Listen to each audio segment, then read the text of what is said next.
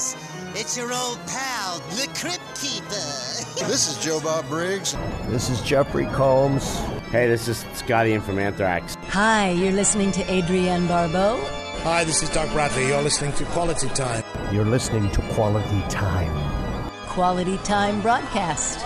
And you're listening to Quality Time. Quality Time Podcast. I'm saying this under duress. And you'd better keep listening or I will tear your soul apart.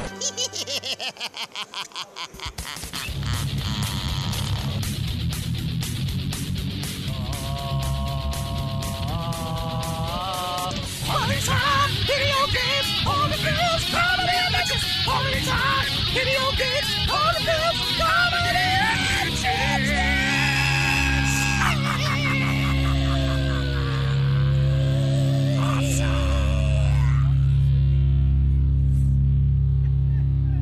By the way, I just spent a half hour trying to figure this out. Okay. What, just the background? Yeah. It was, hey, I gotta be honest with you, it was totally worth it. And by the way, a complete waste of time, because they don't tell you that you have to be logged in to be able to do this kind of shit. So it's like, go to find this under this menu. Well, it's not there. But where the fuck is it? The best. Oh, they don't tell you have to be fucking logged in, you fuckers. Thanks a fucking lot for wasting a fucking half hour of my fucking time. I like that you did spend this whole half hour to do a dilapidated basement where you could easily have just gotten in your dilapidated basement. This is like I don't want people to see my hoarding.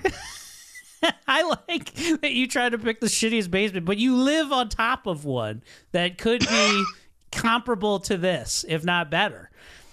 And then you could have just told us it was a background. You know what I mean? I just, well, it is the coolest part of the house. And all the bodies, the souls make it even colder because ghosts always take the heat out of the air. Oh, Jeremy, your background makes me want to give you a background check. It's Pogo's basement. Hell yeah, brother. Hell yeah. Turn up. No, if you're in this kind of basement and all of a sudden you see a clown, that means a fresh body's going to be added soon. I believe that on all levels. Jeremy P. Woodworth, welcome to Quality Time. I'm your host, Eric Woodworth. I'm joined by my brother, Mr. Jeremy P. Woodworth. Jeremy, how are you, sir? I don't know who you're talking about. Oh, is this the so great Patrick Stewart? Well, maybe Patrick Stewart, but I prefer to be called Dr. Lousenge. Dr. Lousenge! Yes, Dr. Lousenge. And by the way, this movie is my first movie where I did an on-screen kiss with a man. Yes, it is. Very groundbreaking for 1985 Patrick Stewart. Very exciting. But not for me personally.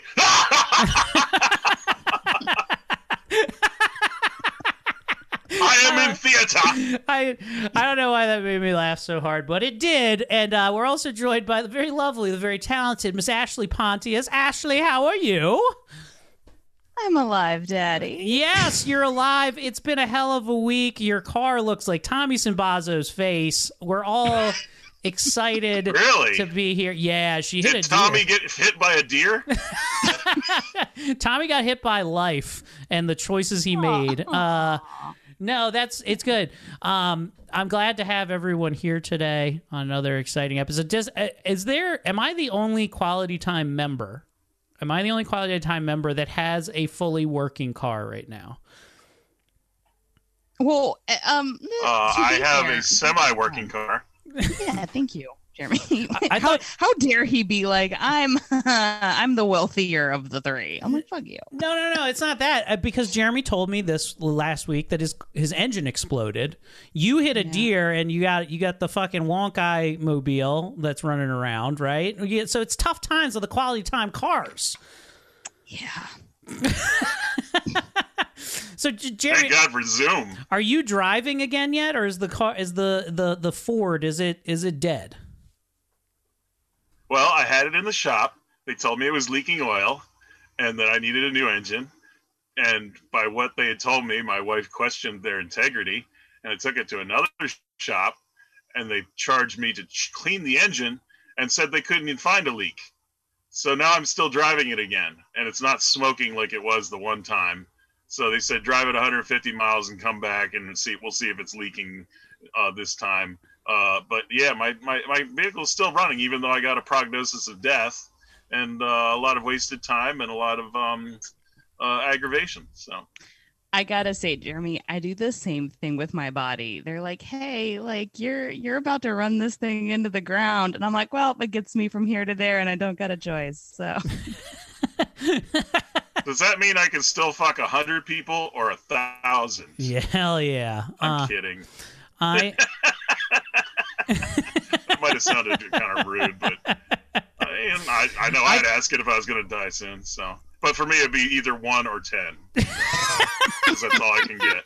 And they're all really fat and drunk. So. Hell yeah. Every 3,000 miles, you gotta take Jeremy and be like, all right, you slut, let's change it.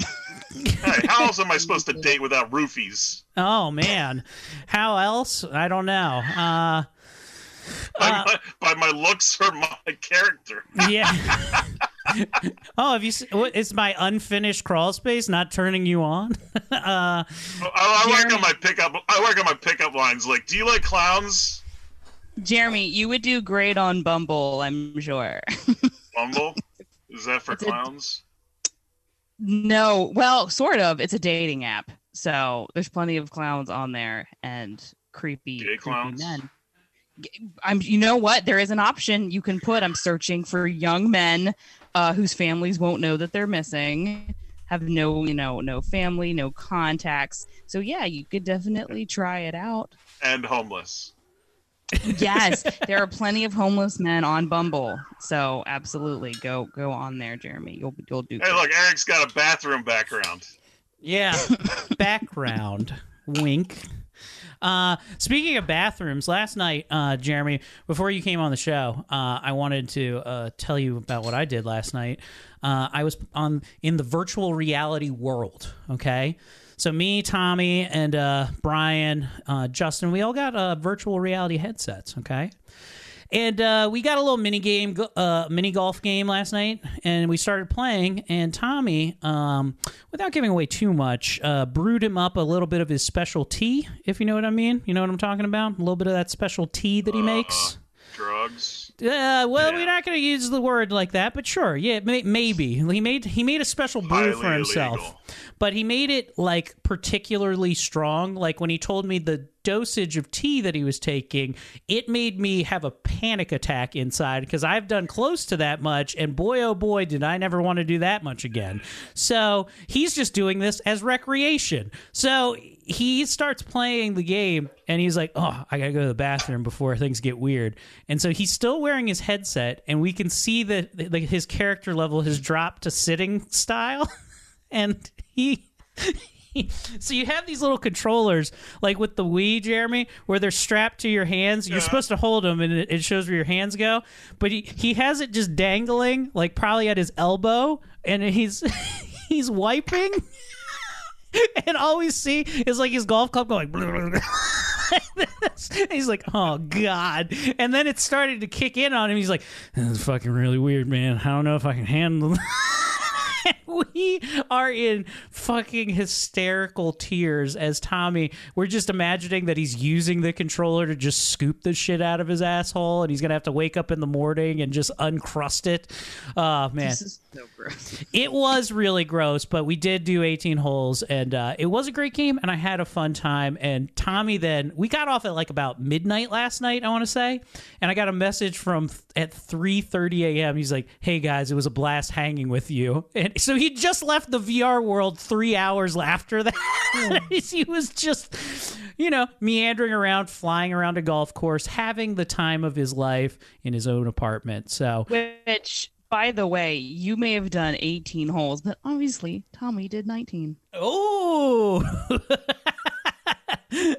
oh, the poop hole. I like that. He's talking about his butthole.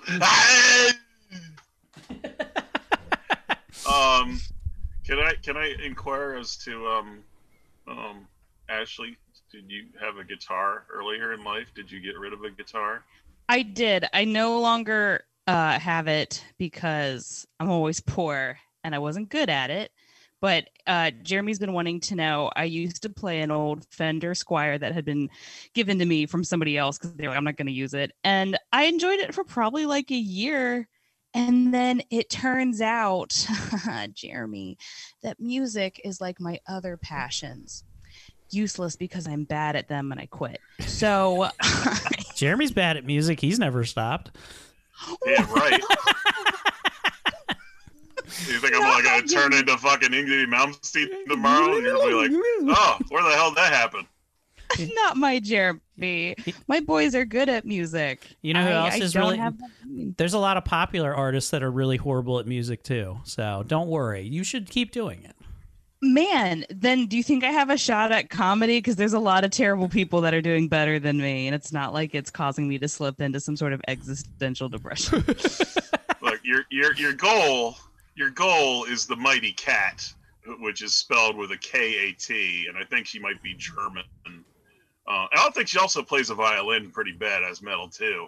Oh. But if you can reach that Lisa Loeb status, you're ahead of the game. So yeah, but you know what?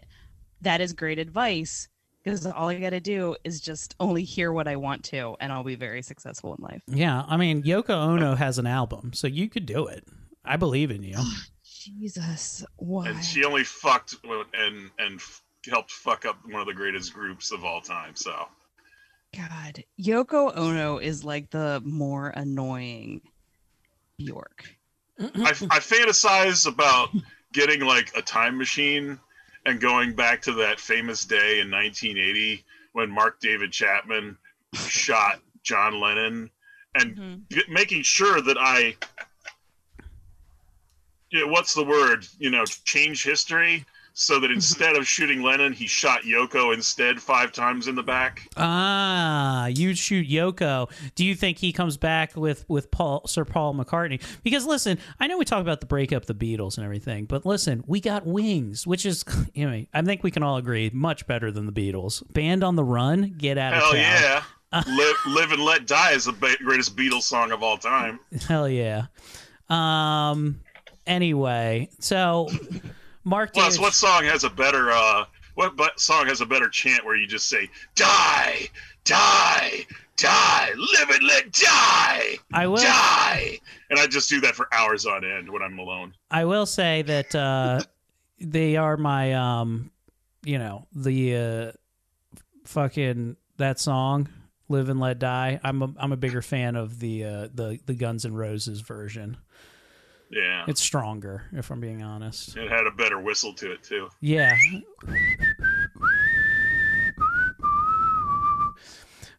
What are you talking about? Nothing. I don't even know what we're talking about. Are we ready to get into tonight's film? Because we got a lot to unpack. No, let's talk this. about the whistle in Guns N' Roses' Live and Let Die. No, because when it goes, it's just a slide whistle during that one part. Because these things are important to me, man. I play a slide whistle. Anyway. Does it make funny noises when it goes in your mouth? Whenever he's finishing, I'm like, whoop, whoop. I do think of the funny slide whistle sound is like, whoop, whoop. It ends with a oh my God. Well, when the sex starts, you hear the whoop. And when it's over, honestly, if I feel bad for like guys though, because when it's reversed and they're doing it for me, I sound like a recorder. Because at first you're like, "Oh, this is nice," and I'm like, "Oh no, this is bad. Can we stop?" So anyway, I always feel like that sound just sounds like a cat eating wet food. You know what I mean? It's just like. Anyway. Yeah, I feel like when men eat my pussy, it sounds like Eric sticking his face in a platter of potato salad. Shout outs pre-show. Shout outs. Oh, man. Catch all that and more, as you already did if I left it in the beginning of the episode, or future bonus content. Jeremy, are we ready to get into tonight's film? Are we, Jeremy? Because it's a... Oh, boy. 1985. Space vampires. Life Force, which is a canon film, Jeremy, which is very exciting. Yes. Produced by the Great Canon Films, responsible for such hits as Masters of the Universe, Superman 4, as well as what is it, Breakin' and Breakin' 2, Electric Boogaloo? Electric Boogaloo. Which is also the biggest flop. I like to think of canon as the Jews that make Weinstein Brothers seem less Jewish. That is true. Well, they are also considerably less rapey, although they are very. They also do consider their leads as just how they look constantly, which is very evident in this film. But Canon Films is very, very famous for making some of the worst sequels in history, including like 15 Charles Bronson Death Wishes. After Death Wish 1, they made all of the sequels to Death Wish. It's a great, if you ever watch the movie Electric Boogaloo, and I highly suggest that. It is the documentary about Canon Films and how these fellas would go overseas with a picture of Chuck Norris on a poster and something that just said Life Attack, and they would get millions of dollars from Israel to go make a movie that didn't even have a script. It was just a poster with Chuck Norris. They're amazing marketers and decent producers, and everyone who ever said that they worked for Menachem and whatever the other fella's name was, they said that it was the best Shlomo. time. The best time that they ever had was working for Canon Films, because they really do. They were really just fans of movies from Israel that were just like, I want to make the movies that is art, and they would just listen.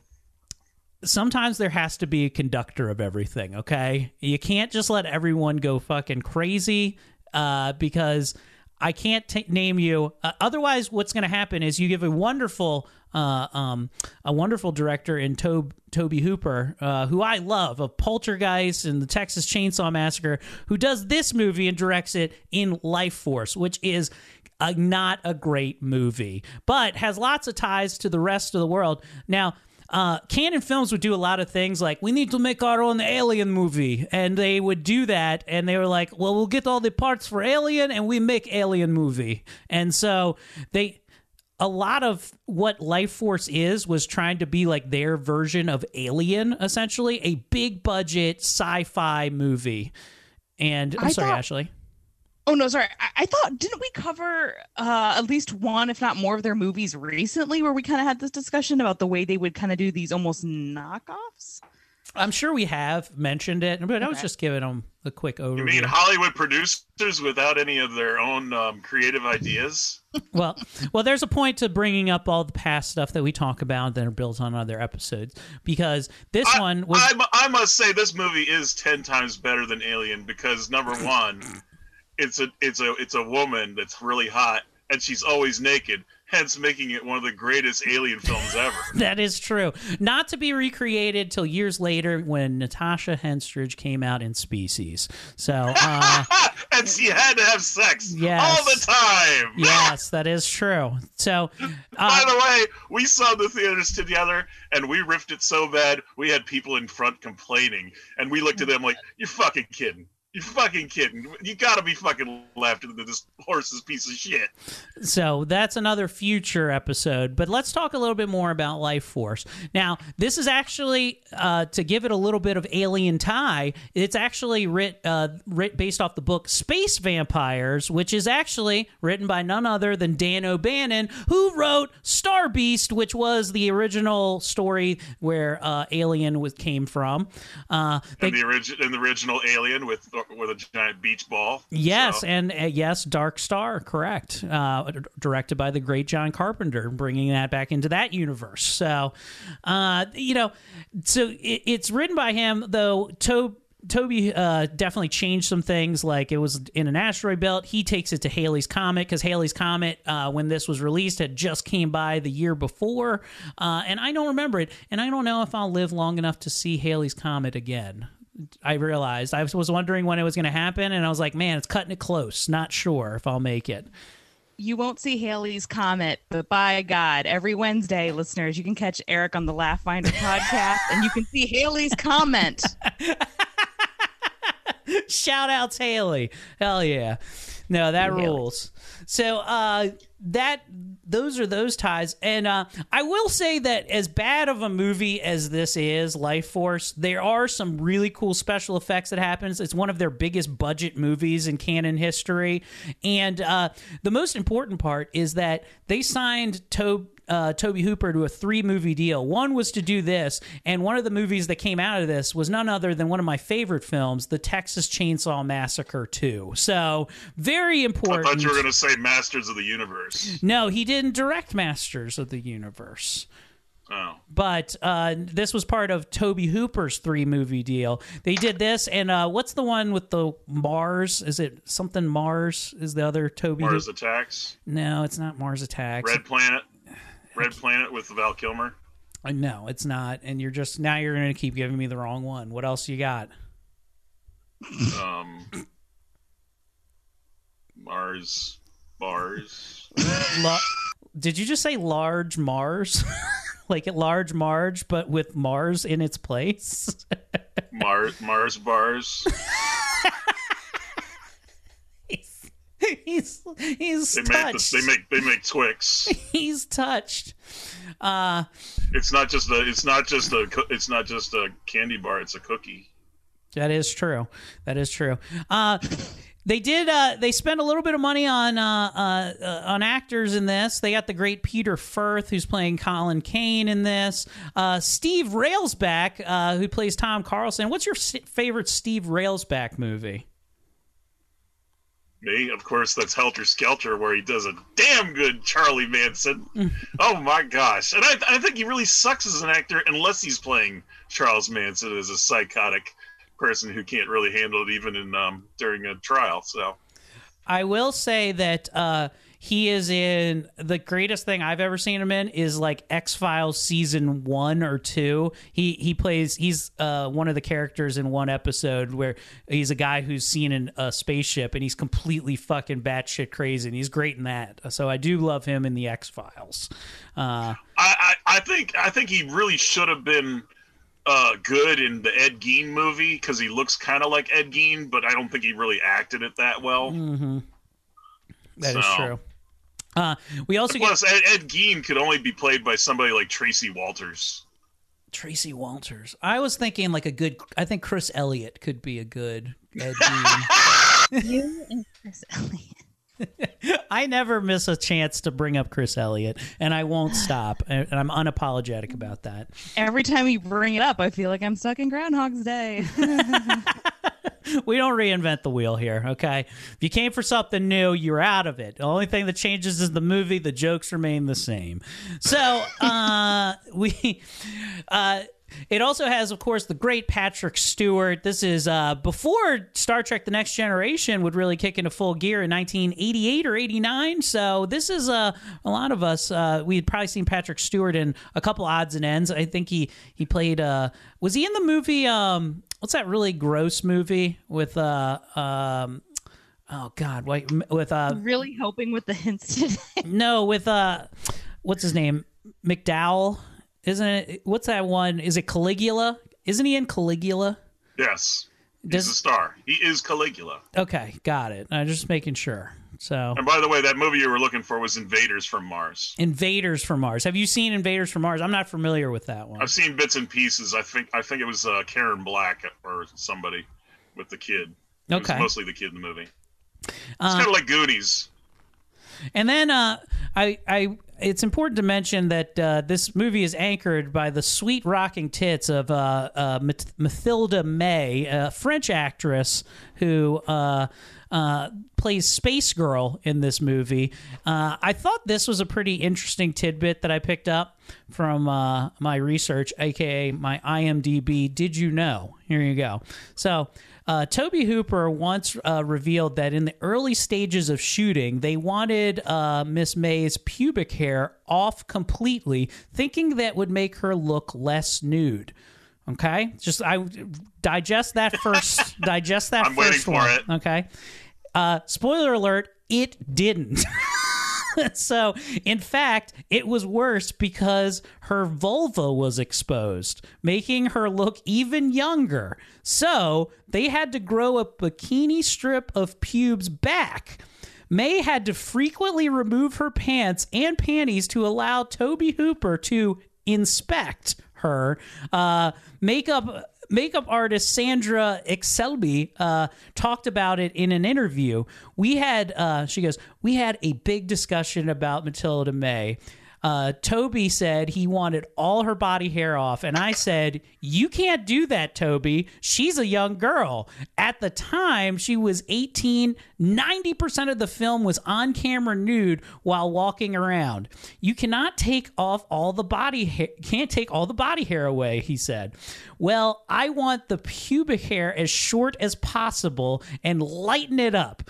I don't really want to see it, so every morning I was on my knees trimming and coloring to make it look perfect. In some cases, she said that she didn't actually cut it, but simply sprinkled some hairs on it and cut the wings around it to make it satisfy Tobe Hooper's likings. So there you go.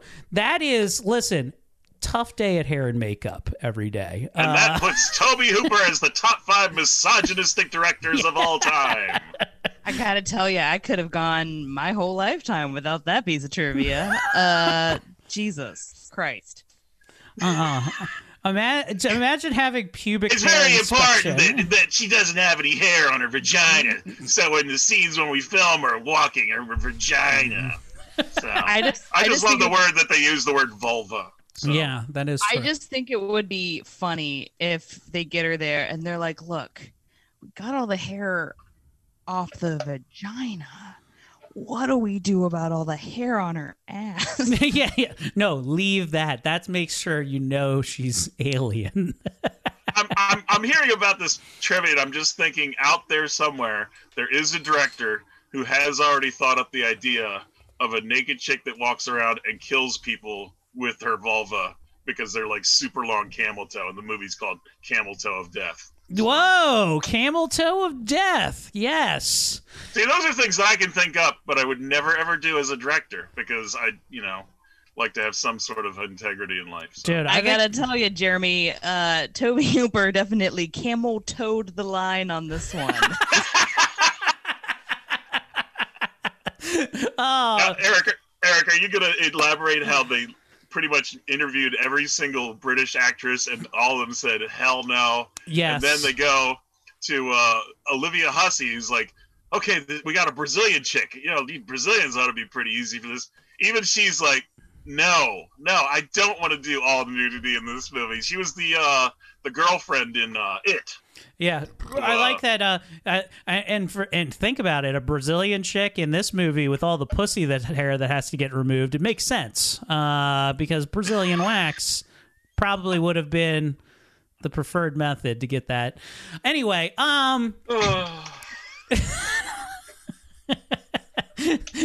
so yes, every actress. Another thing is they were smart in Return of the Living Dead because Linnea Quigley had a fake vajay cover on her. Yeah, you just put.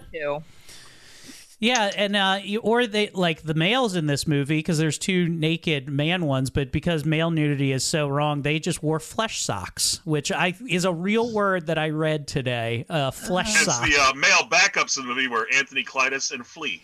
Although, yeah, you know who else was considered for the role of one of the male vampires? None other than Billy Idol. Because how fun would that have been? It was like, come to me and make it not scary, and also attend this white wedding. But honestly, Billy Idol in his prime kind of looked like a vampire. I would have been okay with that. But now, you know what? Honestly, this all makes a lot of sense. I now understand why. And they wouldn't have to use makeup when he loses his life force and looks really ragged and skinny. So that is true. That is true. Yep. So, give him more cocaine. He needs more cocaine on set. The movie kicks off aboard the spaceship that's approaching Halley's Comet, and I have a little audio of this. August 9th, 2:30 p.m. Greenwich Mean Time. The HMS Churchill, outward bound. On board a joint British-American space team. Their mission, to intercept and study the comet bearing Dr. Edmund Halley's name. The Churchill is the first spacecraft equipped with the Nerva engine. It propels the Churchill with constant acceleration, enough to create Earth-type gravity for the first time on an extended flight. The Churchill is on course for its rendezvous. Also, it only works if you don't have pubic hair. I just thought I needed to mention that during narration. Was that Orson Welles? I don't know. I didn't have the narrator on there, but it sounded good. Sound familiar? Had a birthy timbre. It sounded like he narrated another Tobe Hooper film. I don't know if I remember the name of it. Oh, it is. Is it the same narrator as from the Texas Chainsaw? I guess so. Yeah, that's right. John Larroquette from Night Court. Ah, look at that. There we are. So, kind of sounds like the man that cleans my meat curtains. For Larroquette Meat Curtain Cleaning Service. So the ship runs into another alien ship the size of the fucking state of Maryland, adrift along the green energy of Halley's Comet. They arrive over there because they decide to go investigate the ship, which was based on a giant artichoke. It was the idea of what the ship should look like. And nothing says space and scary like a giant floating artichoke. Am I right? Next they enter through. This is how I wrote this down. They enter through the ship's pussy because if you look at this tunnel that they go down, it is literally a birth canal. Well, you know what? That's super funny that you say that, because whenever I saw it too, maybe because I have the proper equipment. Got to be honest with you, Eric. It doesn't quite look like a birth canal, but it does look like my lower intestine. Ah, yeah. I mean, all I know about the insides is what I've seen of Joe Robinson's colonoscopy. Very similar. So, Looks like a sphincter. Go ahead. Ever since Alien and Giger, all space aliens ships look like the Jays. So that is because you know what? You know how we in America, right? In America, we're made fun of as being, sexually regressive, and Europe much more progressive, which would lead us to believe that just aliens are sex-crazed maniacs and just have giant pussy ships, and that's how the world and the universe works. It kind of makes sense because just like a man, they touch you without your consent. I mean, the Japanese are so far ahead of us for like raping children and selling, used underwear in vending machines. So that is, listen, there's a market for that. I don't know about the raping children part, but Well, you've obviously never been to Thailand. I haven't. They're not Japanese people. Well, I don't know where Thailand is in Japan. Jeez. Why don't you ask me where El Salvador is in Mexico next? Jeez. I mean, Mexico pretty much goes all the way down to like Colombia or something. Yeah, Columbia, Maryland. It reaches from here down to there. It's one of the states of Mexico, okay? It's one of the Mexico. Jeremy knows. I love Jeremy's knowledge. That's why we have you on the show. I've gone to school. I knows my anatomy of the world. Okay? I knows. Nobody's ever said an intelligent thing after you hear the word "I knows." They find a bunch of these dead giant vampires, and we get a little brief description. It looks like we found the occupants of the ship. They look like bats, giant bats. Oh gosh! And he ends up breaking the finger off one of them. And was there any sort of explanation in this movie as to why Railsback has a thick Texas accent and everybody else is British? It was because it's a joint American. It's funny that they had like the best and brightest of Great Britain on this ship, and they were like, "Can we just have Joe Bob Briggs also?" On the ship like that. Or like we need somebody, I don't know, bring this janitor from the thing, we'll put him on the spaceship. It's like there's Patrick Stewart and all these other really highfalutin, and all of a sudden Carrot Top is one of the astronauts. Yeah. Hey, what if we use some weird props to get these aliens? I do like that they like every time Tom, that's played by Steve Railsback's voice that you just heard. I imagine them on the ship and like they're running diagnostics and like fixing hyperdrives. They're like, Captain, if you could go. Sorry, I'm actually really busy working on this, and he's just holding one of those like toys that like babies play with, where you put the right shape into the like thing, and he's stuck because he's trying to force the square through the circle hole, and he doesn't understand why it won't work. He's like, I'm going to need some more time with this to figure. I'm working on a physics problem. So he breaks the finger off. Then all of a sudden, the ship starts to open up and go crazy a little bit on the outside. Jesus. What the hell is that? Commander? The ship has just deployed it looks like some sort of big structure that's just unfolding. It's enormous. What is it?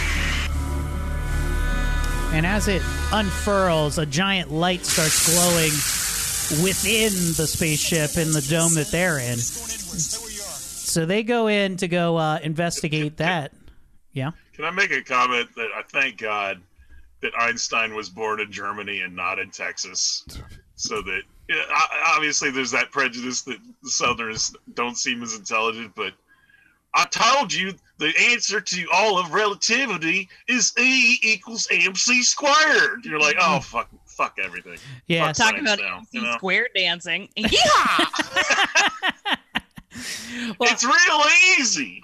I always Joe Bob Briggs, who is actually a pretty smart gentleman in and of itself. He I believe he has like some type of doctorate in science. As a matter of fact, when asked why he does like things like Monster Vision and review horror movies, he's like, because nobody's going to listen to me talk about rocket spaceships in this accent and take me seriously. I can only talk about titties and murder. That's it. That's what my voice is set up to do. So that's what I do.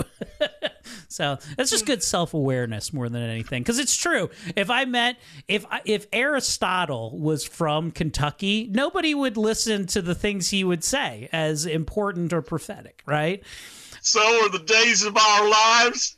So are the sands of time. Yeehaw! Are stars just pinholes in the curtain of night? Actually, I kind of wish Stephen Hawking's robotic voice had like a southern twang to it. He's just How much would that? Yes.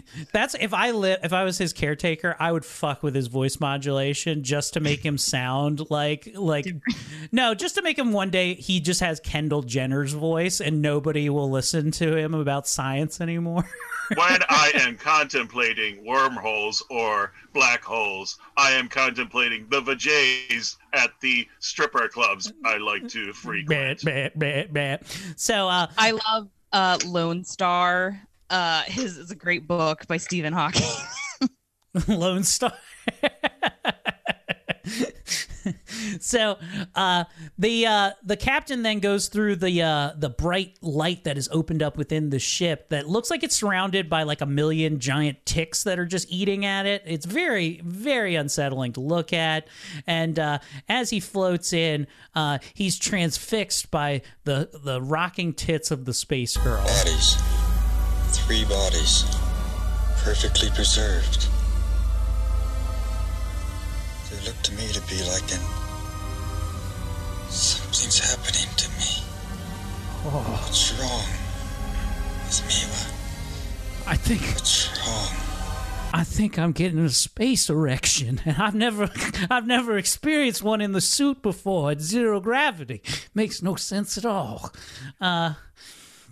So he's fascinated by her, stares at her, and it's also I think it's very funny because obviously she has some type of power that drains some of your energy and life force just by being around her. But the one thirsty ass astronaut that's with the captain who looks is like, she looks pretty fucking perfect to me. Hey, do you want to write together? I was gonna say, Eric, her superpower is that she's just a woman. Yeah. So they then go from that. So they end up taking the beautiful alien and the 2 male counterparts home with them, along with one of the frozen bats, on their 30-day voyage back to Earth. But by the time they return home, the crew is all dead, and the Captain Tom has ejected himself from the spaceship and returned home in an escape pod. So they send up some astronauts to recover the nude specimens that are left in the shell of the ship that's there. And apparently the 3 alien specimens are still perfectly preserved in their completely glass coffins. So they're headed back to Earth now. So, yeah. I just realized they could have called this movie Snowbite. Yeah, thank you. Snowbite, like Snow White. Yeah, I got you. All right, nice. Thank you. That's pretty good. I'm pretty thankful that they didn't go all out to have the life force drained from them from their penises. That is true. That is something that I worry about all the time, Jeremy. Which God might bless happen you. with Life Force 2. So. Life Force 2, The Search for More Penis. That is... Life We're Force going 2. full porn. So. I was going to say Life Force 2 now that I've had children. So on Earth, one of the fellas checks out the naked alien, and she ends up sucking the life out of him pretty quickly by kissing him and then pulling lightning out of his mouth in a pretty epic fashion. The other fellow rushes to his aid, and I find it very comical because this is very a Tobe Hooper thing, is the guy who's running to help him has to go through like 40 doors to get to him. I did find that. I thought it was funny. He's like, holy shit, I gotta go. I swear he goes through like 8 doors as he's running through the facility to get to this place that he's observing on a monitor. So he finally gets there, and she turns her eyes on him and says, use my body. And he obliges.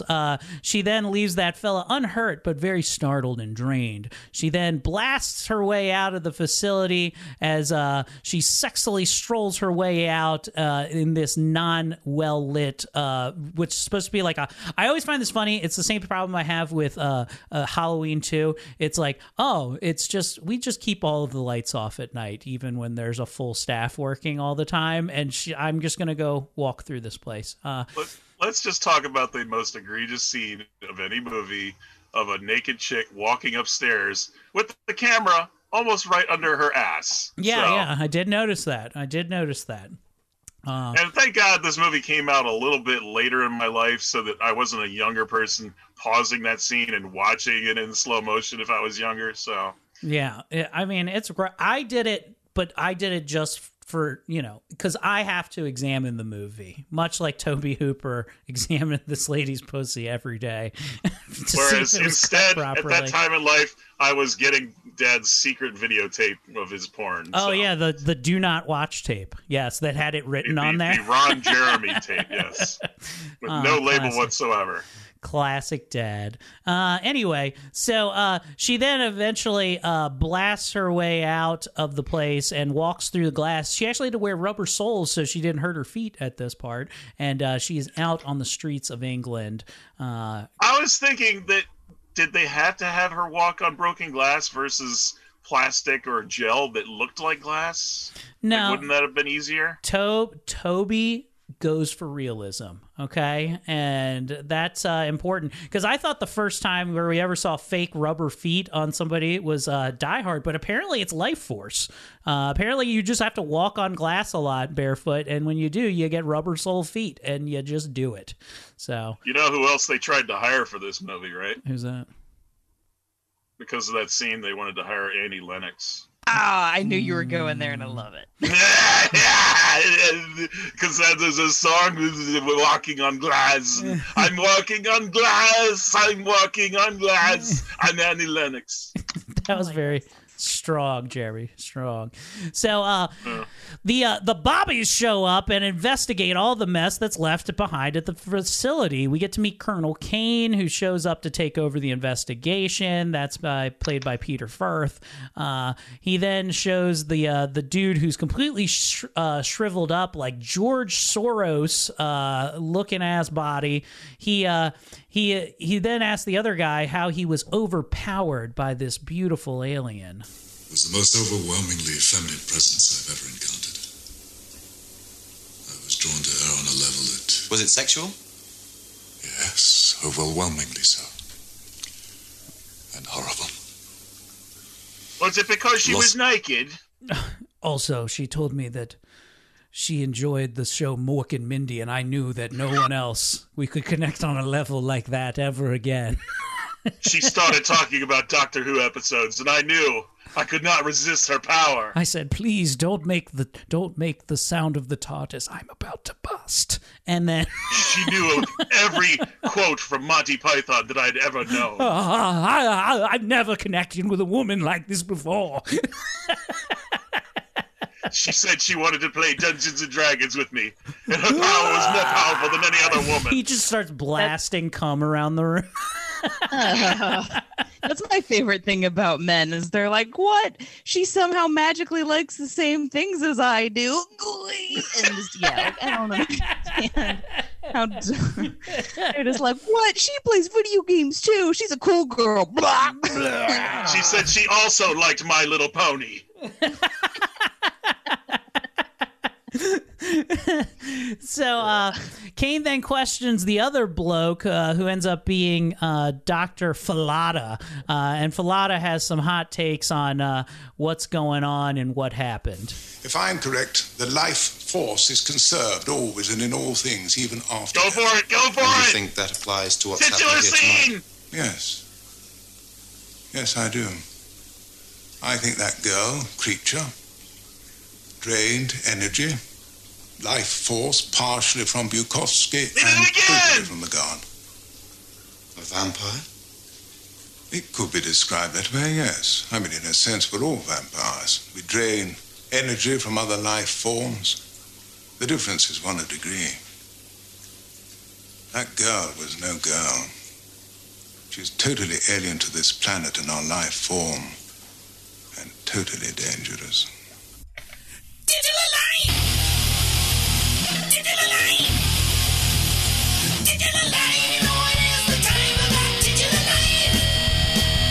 All right, there you go. Titular line already. Not more than 30 minutes into the movie. I like it. So, is this scene also have Aubrey Morris in it? I don't believe so. Maybe, but yeah. Tell us about your favorite Aubrey Morris film. Well, that would of course be Mr. Deltoid from A Clockwork Orange that meets Alex in his undies and hits him right in the balls during that scene. That is true. I do like it. Oh, yeah. I guess his last great role that I loved was the captain from Hitchhiker's Guide to the Galaxy that always had to be in a bathtub. Ah, very good. Very good. So, meanwhile, the other two vampires are on lockdown until... Bloody dead to me. Yeah, he looks dead. Oh, God! They immediately break out, and they get machine gunned up, and they seem to be very unfazed by all the machine gun fire, as they also are now free from the confines of their prison at this facility. Next, the doctors try to do an autopsy on the fella who got the life sucked out of him, and as they're checking him out, oh, he wakes up.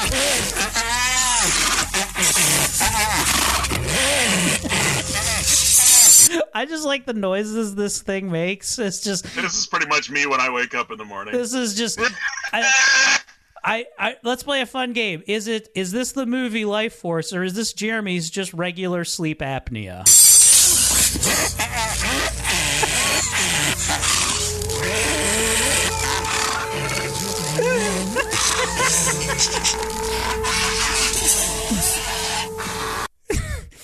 I'm calling him Spewy. Isn't he sweet?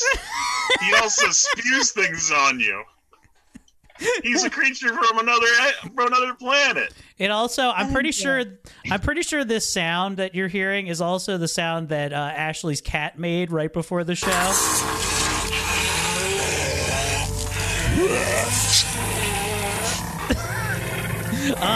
Yeah, that's a hairball. That is a hairball. I assumed that was you last week when you couldn't shit for like 3 days properly. Oh, God. Oh, man. I did go through a 3-day spurt, and the spurt is the proper word to choose for this, where it was whatever went into my body. Apparently my gut was acting like a NutriBullet. So if you put something in, it just instantly liquefied and shot out like a fucking 12 gauge. It was amazing. And it came out like the way, like, you know, when you first turn on a hose and it just goes, like, it was that the entire every shat that I had. So it was just a lot of water and bananas until that solidified again. I love that as soon as it's over, you're like, you know what I'm gonna do? I'm gonna eat potato salad. Hell yeah, that's the only thing. That's the only thing that can fix the shits is having some potato salad. Can you cue that audio one more time? Oh yeah, absolutely. No, just cue it. And now, tonight, for the Academy Awards, giving the award for Best Film Actor, Brad Pitt. Yay!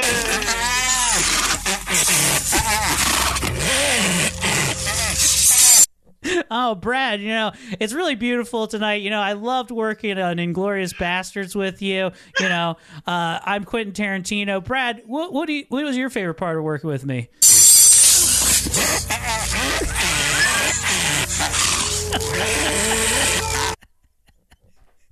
That's really good, Brad. He had a slight motorcycle accident and his face was ripped off. But he's still a great actor. We let him join us for the Academy Awards tonight.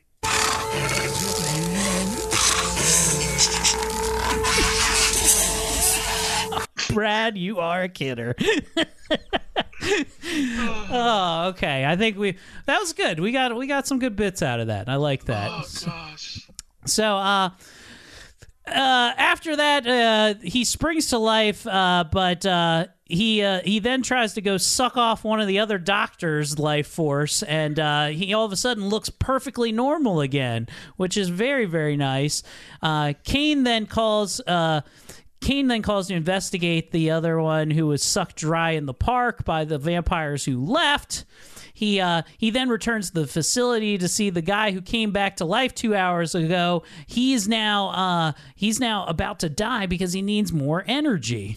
As I feared, once transformed, the victims need regular infusions of energy. Otherwise what? And down here, we have the pathologist who was attacked by the guard.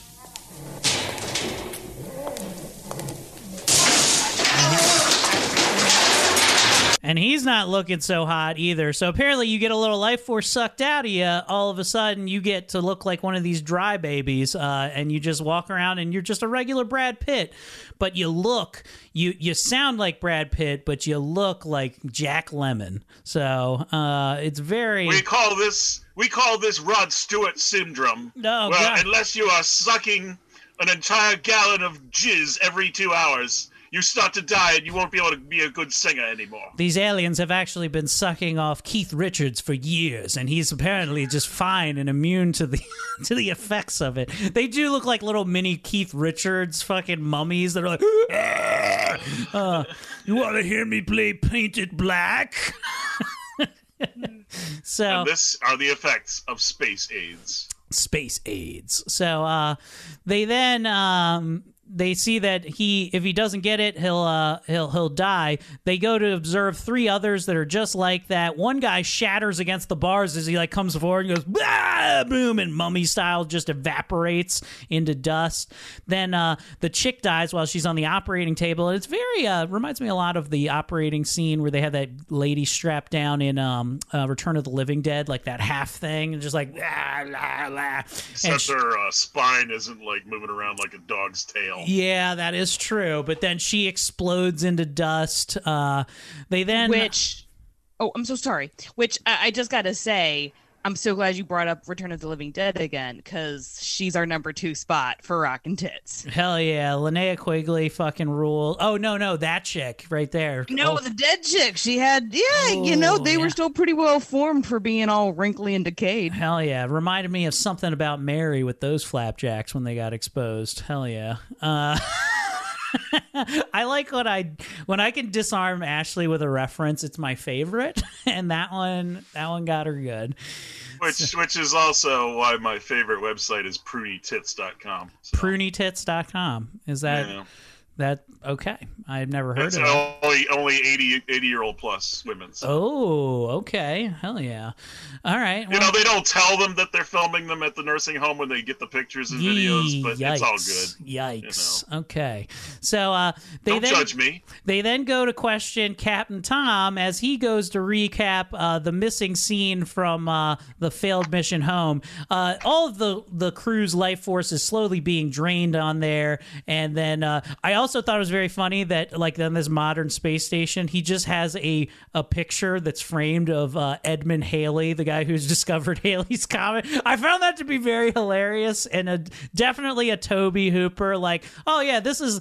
People think this is funny, and I did personally think that just having a full framed picture of Edmund Halley was very hilarious. Well, it's good that they give a send up to the book Roots. That is okay. So he then burns up the ship and then escapes on the pod. So Tom heads home, has a horrible erotic dream about the space girl, and let me tell you, it's so bad that he wakes up and these rocking tits and just goes,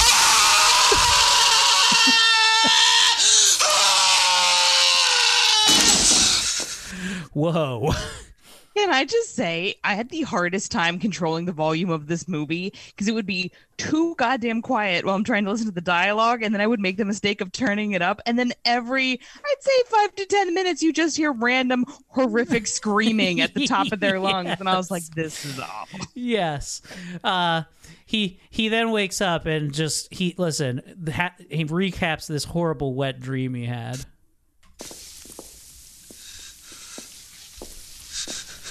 It was a dream. It was a dream. What dream, Carlson? The girl. She visited me. Visited you? Visited you how? In my mind. She has some kind of mental contact over me. She's straining me. Tell us about the dream, Carlson. So what they do establish here is that he has some type of psychic connection to her that they think that they can tap into if they hypnotize him. So, of course, because hypnotizing was a big thing. You thought you could solve everything in the 80s. If you just hypnotize somebody, they go ahead and hypnotize Tom Carlson, and we get to hear this as he's seeing through the eyes of the space girl who's now inhabiting a different body. She's using a different body. What is she doing? She's looking for a man. What man? Any man. A healthy man. Does she intend to kill him? No. Why not? She's afraid of being caught. How could she be caught? The body would give her away. So what is she hoping to do? She wants to draw some energy from him. Not enough to kill him. She can do that? Yes. Space girls can do anything. So he recaps that, and she looks now like a lovely red-haired lady. So now we've established that they can inhabit other people's bodies and then also use them as little conduits to suck life force out of people. So he then they then go try to track down the girl that he saw in his dream. Meanwhile, the doctor tries to figure out how to kill these things, but one of the male vamps shows up in a guard uniform while he's trying to figure that out. That's Dr. Falada. Next, Dr. Armstrong. Wait. Yeah, we're just skipping over the kissing scene? No, we're coming up to it right now, and relax, okay? Next, we see Dr. Armstrong, who enters the movie, paid by yours truly, Patrick Stewart. They go to question the lady that Tom saw in his dreams because she's at this insane asylum. And I did find this part. I don't know why it's a horrible. The content is horrible, but his acting is so bad that it makes me laugh when he talks to this lady. So he's talking to the lady who was possessed by the space girl, so you could hear what she did. He's putting his Oh, sorry, this one. How do you know that? I can see it in her mind. She's resisting. I'm going to have to force her to tell me. Despite appearances, this woman is a masochist. An extreme masochist. She wants me to force the name out of her. She wants me to hurt her. I can see the images in her mind. Do you want to stay? Otherwise, wait outside! I gotta be honest, this is probably my favorite part of the movie. I love when he's like, you should leave, and he goes, I'm a natural voyeur. I'm like, this is Cuck City, man. Just when the movie couldn't get any better with like just a naked chick as much as egregiously possible, we also have women beating during the movie. Yeah. That's just, adding to the... That is very funny, though. Ashley, you did mention that part where Colonel Colin Kane is sitting there, and he's just like, maybe you should leave the room. And instead of even being worried, he sits back and crosses his legs, like, let's see where this is going. Yeah, he's like, I'm natural at watching, and I'm like, oh God. But yeah, I love when he goes, she wants me to hurt her. I'm like, typical man. So he then rips Welcome to Epstein Island. He then rips her blouse, exposing her back that's covered with scratch marks, because I guess that's what happens when you're abducted by aliens. I don't understand what that tells us. She literally has like 20. She has 20 cats in her apartment. Yeah, yes. So he tells her to leave. Normal. He tells her to leave the body. They kiss. She faints. They place her gently on a bed, and then Tom somehow knows the physical description of the person who's inhabited because of that kiss, and they decide to go hypnotize her now, but they use the drugs to all of a sudden drug none other than Dr. Armstrong, played by Patrick Stewart, because they know he's actually the one who's possessed because of the kiss that just happened there. I had to watch this 3 or 4 times to gather this together. So they go, no, they actually think it's some child murder in the basement that they just keep there. And he's like, nah, they're bullshitting. It's this guy or whatever. So they then go to hypnotize Patrick Stewart. But let's not forget the wonderful wrestling scene where Patrick Stewart is made into submission. No, don't do that. With his knees on his arms. Yeah. Pretty much like every episode of Star Trek. So. Yeah. So they drug him. And then as he's laying there drugged, you can hear the voice of the girl. There's no need for that. No need. My name is Caitlin.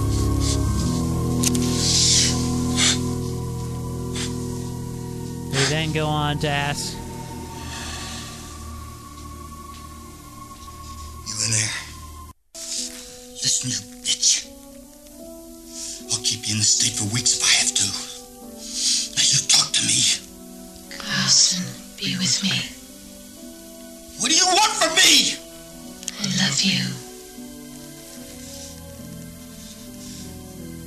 What are you? Why are you so human? So perfect? What are the bird creatures on the ship? Our bodies are unimportant. As you and your men have approached in your ship, we changed them for you. We entered your minds and found their new bodies. I took my shape from your mind. I took your language. I became the woman I found there in your deepest thoughts, your deepest needs. I am the feminine in your mind, Carson. Wow, your voice is really deep for the feminine in my mind. Apparently, I'm into it's so realistic, just like most transsexuals. So then, as that's going on, he finally awakens and gets up and starts to kiss Dr. Colonel Tom Carlson as things just explode as the fireworks go off in this hot male kiss. Which, by the way, completely is documenting what happens during actual gay sex. This is a gay sex moment. I've seen that. I've actually watched Michael Furr before, and this has happened multiple times in his presence. It's so realistic with the blue soul that comes out into the room and everything. That is true. Christmas Steve-O told me this is what happened.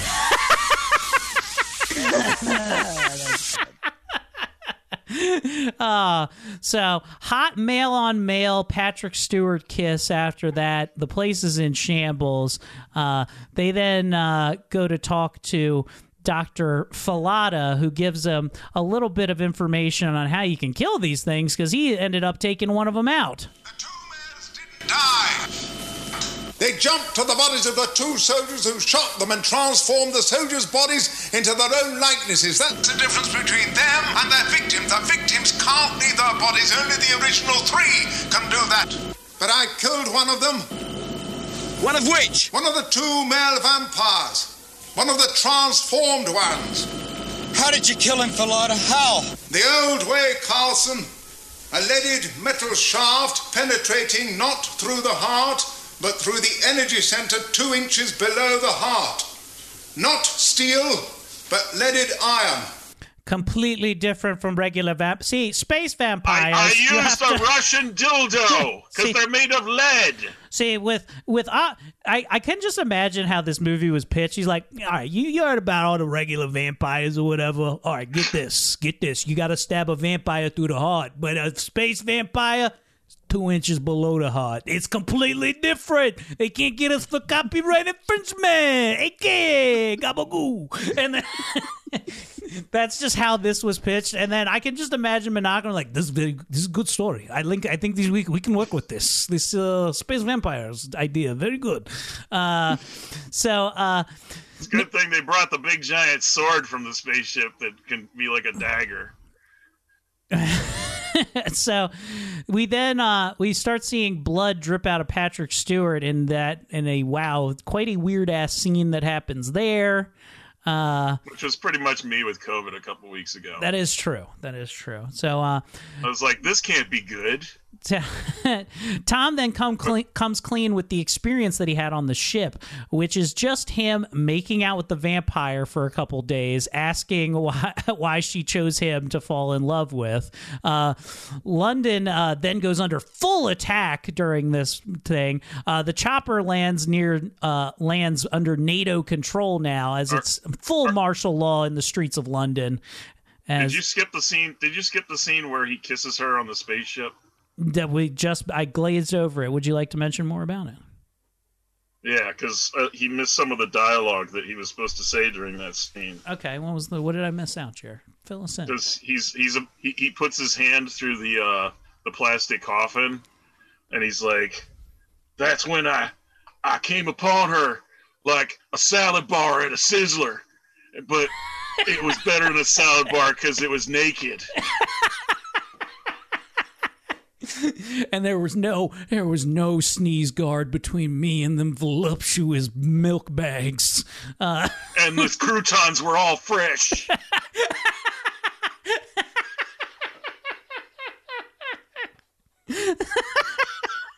Oh, God. Oh, man, we are simple creatures. What can I say? I miss Sizzler. I miss Sizzler. Life Force 2, Sizzler Boogaloo. Tom then goes down, the chopper lands, and now the blue light that came out of Patrick Stewart is just wreaking havoc all over the streets of London.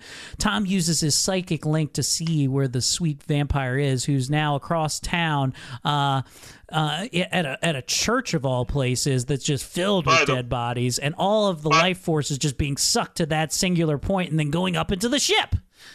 By the way, this rioting and craziness has nothing to do with the vampires. There was just like a sale on Furbies.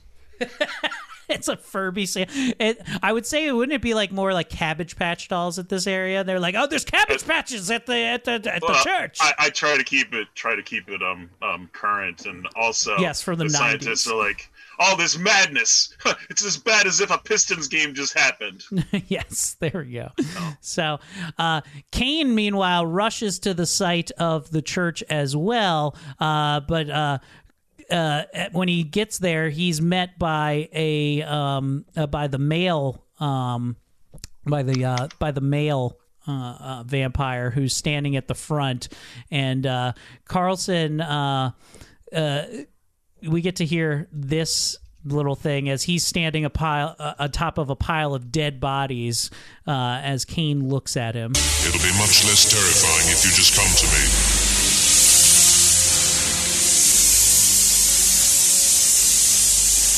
I'll do just that.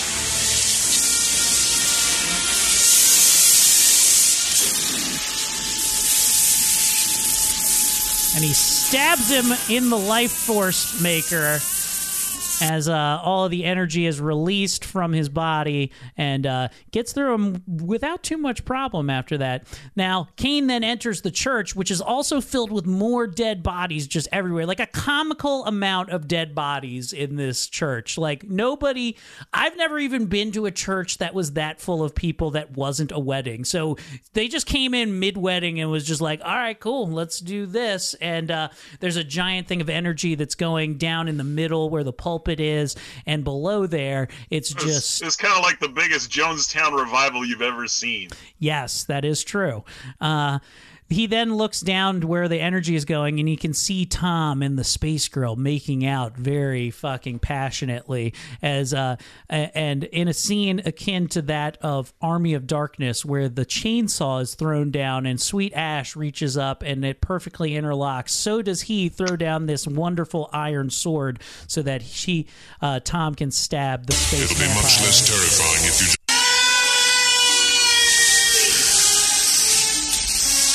He throws it down, and he stabs her through the back and then into his own body, killing both of them, releasing all of the energy, and then also somehow teleporting them up to the ship as well. Is energy? I don't know how the ending exactly works. Again, typical man, be like, I can't go alone. I've got to take a woman down with me. Yeah. So they then float back up to the ship, and then the ship just flies away completely unscathed with both of them aboard, and that brings us to an end of fucking Life Force 1985. Wow. Cue the Christopher Cross music. Sailing takes me away to another planet while steal their souls. Agreed, man. What a ride. Final thoughts on Life Force, Ashley? Yeah, love the nudity. Big fan. Love that it made no sense. Love it. They're space vampires. They take people's life force. Jeremy, what are your highs and lows of Life Force? I still feel dirty watching it after all these years. Hey, I don't know. It's still better than Poltergeist. Well, wow. Except it didn't have a midget. Wow. Look at her face. Wow. So, I'm kidding. I will say I did enjoy the Life Force for what it is, for no other reason that this movie being made allowed the Texas Chainsaw 2 to be made, so that's pretty good. And you know what? Let's just take a moment to appreciate the wonderful London Symphony Orchestra who did the soundtrack for this, which is actually not appropriate for this movie at all, but I love that it's a good soundtrack, and overall I enjoyed it, and I hope you guys can take some time if you'd like to in your busy days. It's free on Tubi right now. You can watch it with a couple commercials completely for free through your computer or device, so check that shit out. If you go full circle from Tobe Hooper doing Texas Chainsaw Massacre to having Steve Railsback as the star and then being Ed Gein in another movie, it's like a trinity of, Leatherface. That is true. Ashley, where can people find you at? You can find me on social media at Ashley Pontius Laughs. You can also catch all of us on July 16th at the Mahoning Drive-In for the Joe Bob Briggs weekend. So come visit us, say hi. And you can also catch me July 30th at the Lou Room in Baltimore. Yeah, and I'm going to have some cool free stuff, hopefully, to give away, too. So if you come and say hi to us, you might get yourself a little Live, Laugh, Love koozie. I'm going to make a whole bunch of koozies up that we can give out to folks. I think that'll be a cool little give. All things Eric Comedy at ericcomedy.com. Links to the merch store and all that shit there. Jeremy, take us out. She's a total masochist. She wants me to force it out of her.